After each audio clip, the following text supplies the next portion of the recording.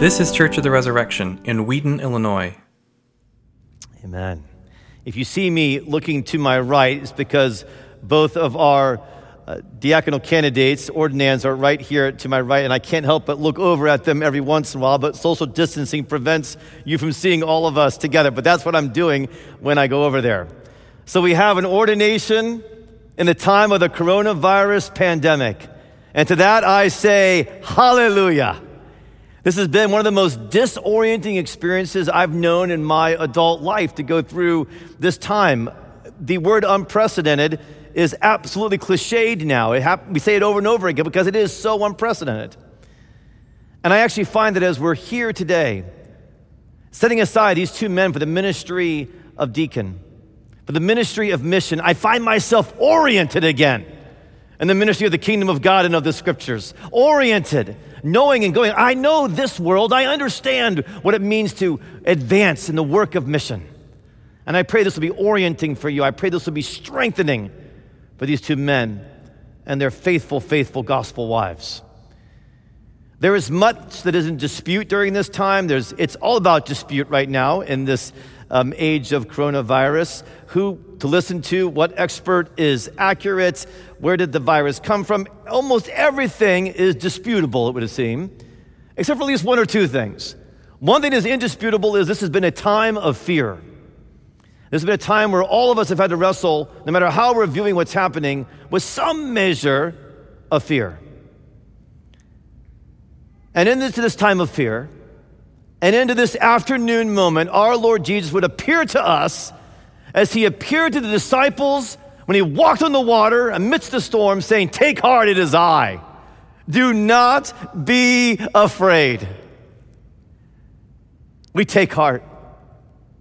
It is Jesus who ultimately ordains these men to the work of the church. It is Jesus who in our midst is sparking and called us to plant a revival of word and sacrament, infused by the Holy Spirit. We hear Jesus' voice above all voices right now amidst this moment. Take heart. Other translations say courage. It is I. Do not be afraid.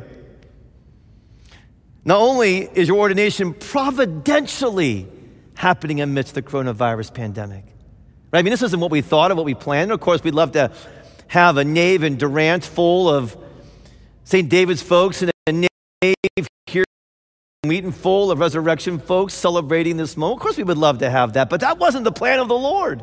The plan of the Lord is that you would be ordained as a deacon in this time, in this season, and we receive his providential plan. We don't begrudge it.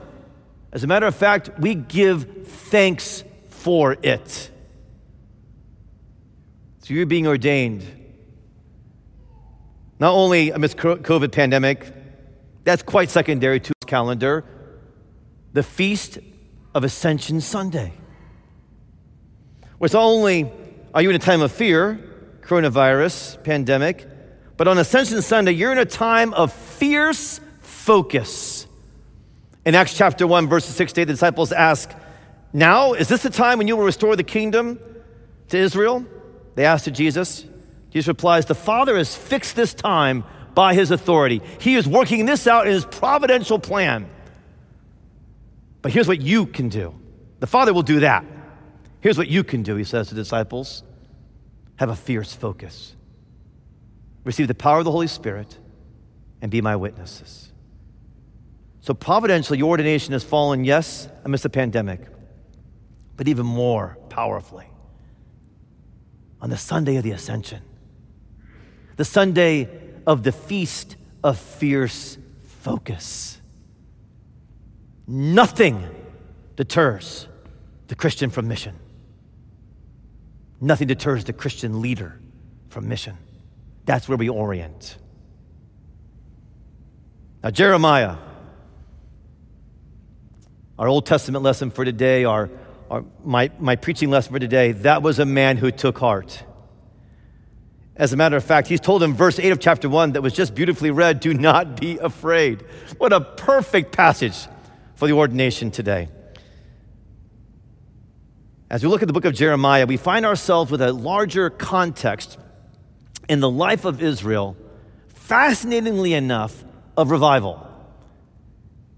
Now, I think you all understand exactly what I say when I say revival, but I appreciate that we may have folks that are in on our live stream that might find the word revival problematic or confusing at this point. When I speak of revival, I'm simply speaking of a long-term, slow burn, church-based application of the resurrection of Jesus from the dead. That's the ministry of revival. And our diocese is called to plant a revival by the planting of churches and churches that plant churches. A revival of word and sacrament, a revival of the church infused by the Holy Spirit. And what we indeed have in the era of Jeremiah is an era of revival. We have a time where the word of God, the law, the book of the law is rediscovered by Josiah and his leaders. We have a time where Passover is reinstituted as at the heart of the life of Israel. We have a revival of word and sacrament, as our canon theologian has taught about the era of Josiah. That's the backdrop of Jeremiah. That's the backdrop of the ministry the Lord has called the both of you to. And all those that will be a part of your ministry. So as we begin, before we even get to verse 4, which was in our passage, I want to look at just verses 1 to 2 of chapter 1. The words of Jeremiah, the son of Hilkiah, one of the priests who were in Anathoth in the land of Benjamin, to whom the word of the Lord came in the days of Josiah. What we have, fascinatingly enough, and the first thing I want to say to you out of this passage is expect revival partners. God was instituting a revival of word and sacramental ministry, if you will, with the book of the law and the Passover in this era. But not only did he institute that, he raised up partners for that work. Indeed, we read and know that in 626 BC, Josiah, the new king, a young king, purges Israel of its idols, and the book of the law is found. It is very likely 627, historians tell us, that Jeremiah begins his ministry. So Jeremiah and Josiah are contemporaries. Indeed, they're revival partners. Indeed, after the book of the law was discovered, Jeremiah is sent out on a preaching mission to go and proclaim the reality of the words of God and to bring revival to people who, yes, had religion and, yes, had some kind of knowledge, but their bones didn't burn with the truth of God yet. And that's what word and sacrament revivalists do, is they go places where already the word was sown at one time, but the weeds have grown up. The birds have come and taken away the seed. They go back to places where maybe there's already been those lands plowed. But they need a new preacher. They need a new man or woman who will bring the truth of the Word of God, the power of the Holy Church, the ministry of the Holy Spirit yet again. So God will raise up revival partners. Expect them. He didn't send Josiah by himself or Jeremiah by himself. Nor did he send you into the ministries you have by yourselves. I could literally spend 30 minutes just listing from the last 30 years the revival partners God has given Catherine and me. Literally dozens upon dozens upon dozens. I'll just choose one from the very beginning, two because they were married, Jerry and Addie Jers. We had begun our ministry. We had great challenge at Resurrection when we began. We had gone through lots of divisions of the church. I was a very young pastor, and God raised up Jerry and Addie Jers. He was on my vestry. The two of them became just leaders in our church. At that point, most of the church was 30 or younger. They were in their 50s, which at that point seemed very stately and ripened. Now that I'm in my 50s, I realize how young you are. But they loved us. They prayed constantly for us. When conflict emerged, and it did often, when controversy would happen, they were always there. They'd sit in the front row of conflictual parish meetings, stable, steady, regularly let me know that they were behind me. I made mistakes, sometimes with them. I'd repent, they'd quickly forgive. Revival partners, expect them.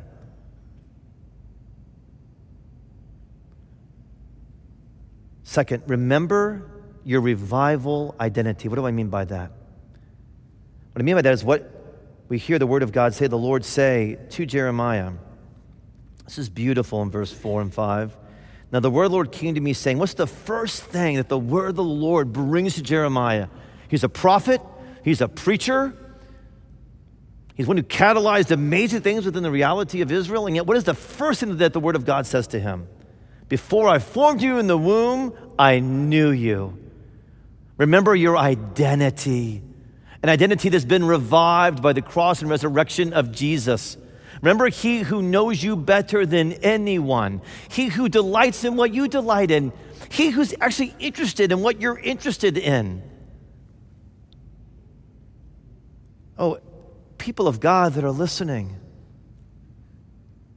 remember your revival identity, the identity of who you are in Jesus. Far more important than anything else in your life. Before I formed you in the womb, I knew you.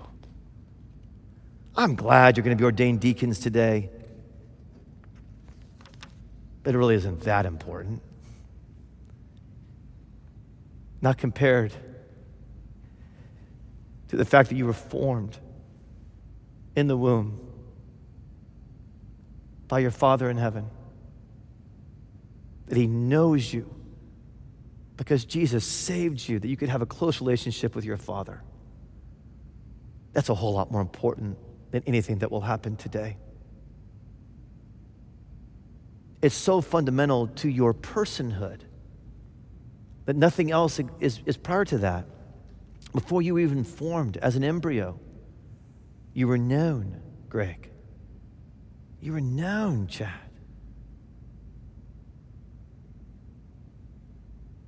It doesn't matter how many revival partners you have. It doesn't matter how many sermons you preach. If that fundamental reality is not true for all of us, then our foundation is built on sand and not the rock.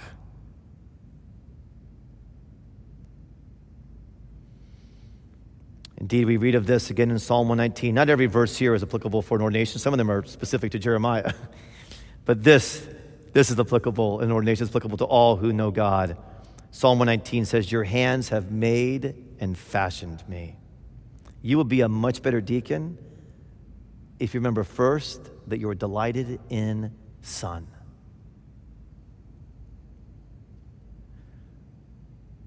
Now you'll need this fundamental identity in God.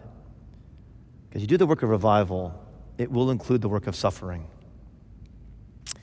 If you have the impression that somehow revival is primarily fireworks and accolades and stunning victories in which throngs of cheering crowds are running with us, we have an idea of revival that is fostered by something that I'm not even sure what the source would be, other than our own prideful hearts, and not from the Bible. Jeremiah and Josiah were both leaders in a revival. And yet we know that Jeremiah was not only the prophetic leader, not only the preaching prophet, but he is right known as the weeping prophet. Oh, he led revival, but he suffered persecution, even his own family, imprisonment, exile, ignominy, physical calamity.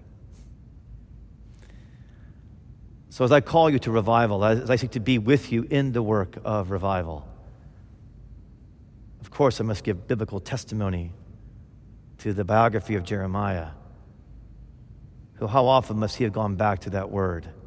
Yes, I'm suffering. Yes, this is very difficult, but I'm a beloved son before I'm anything else.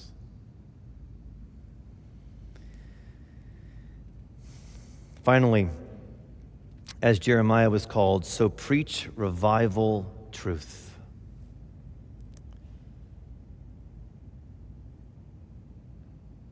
We read, behold, verse 9, the Lord puts out his hand and touches his mouth. Of course, we're reminded of also what happens in Isaiah.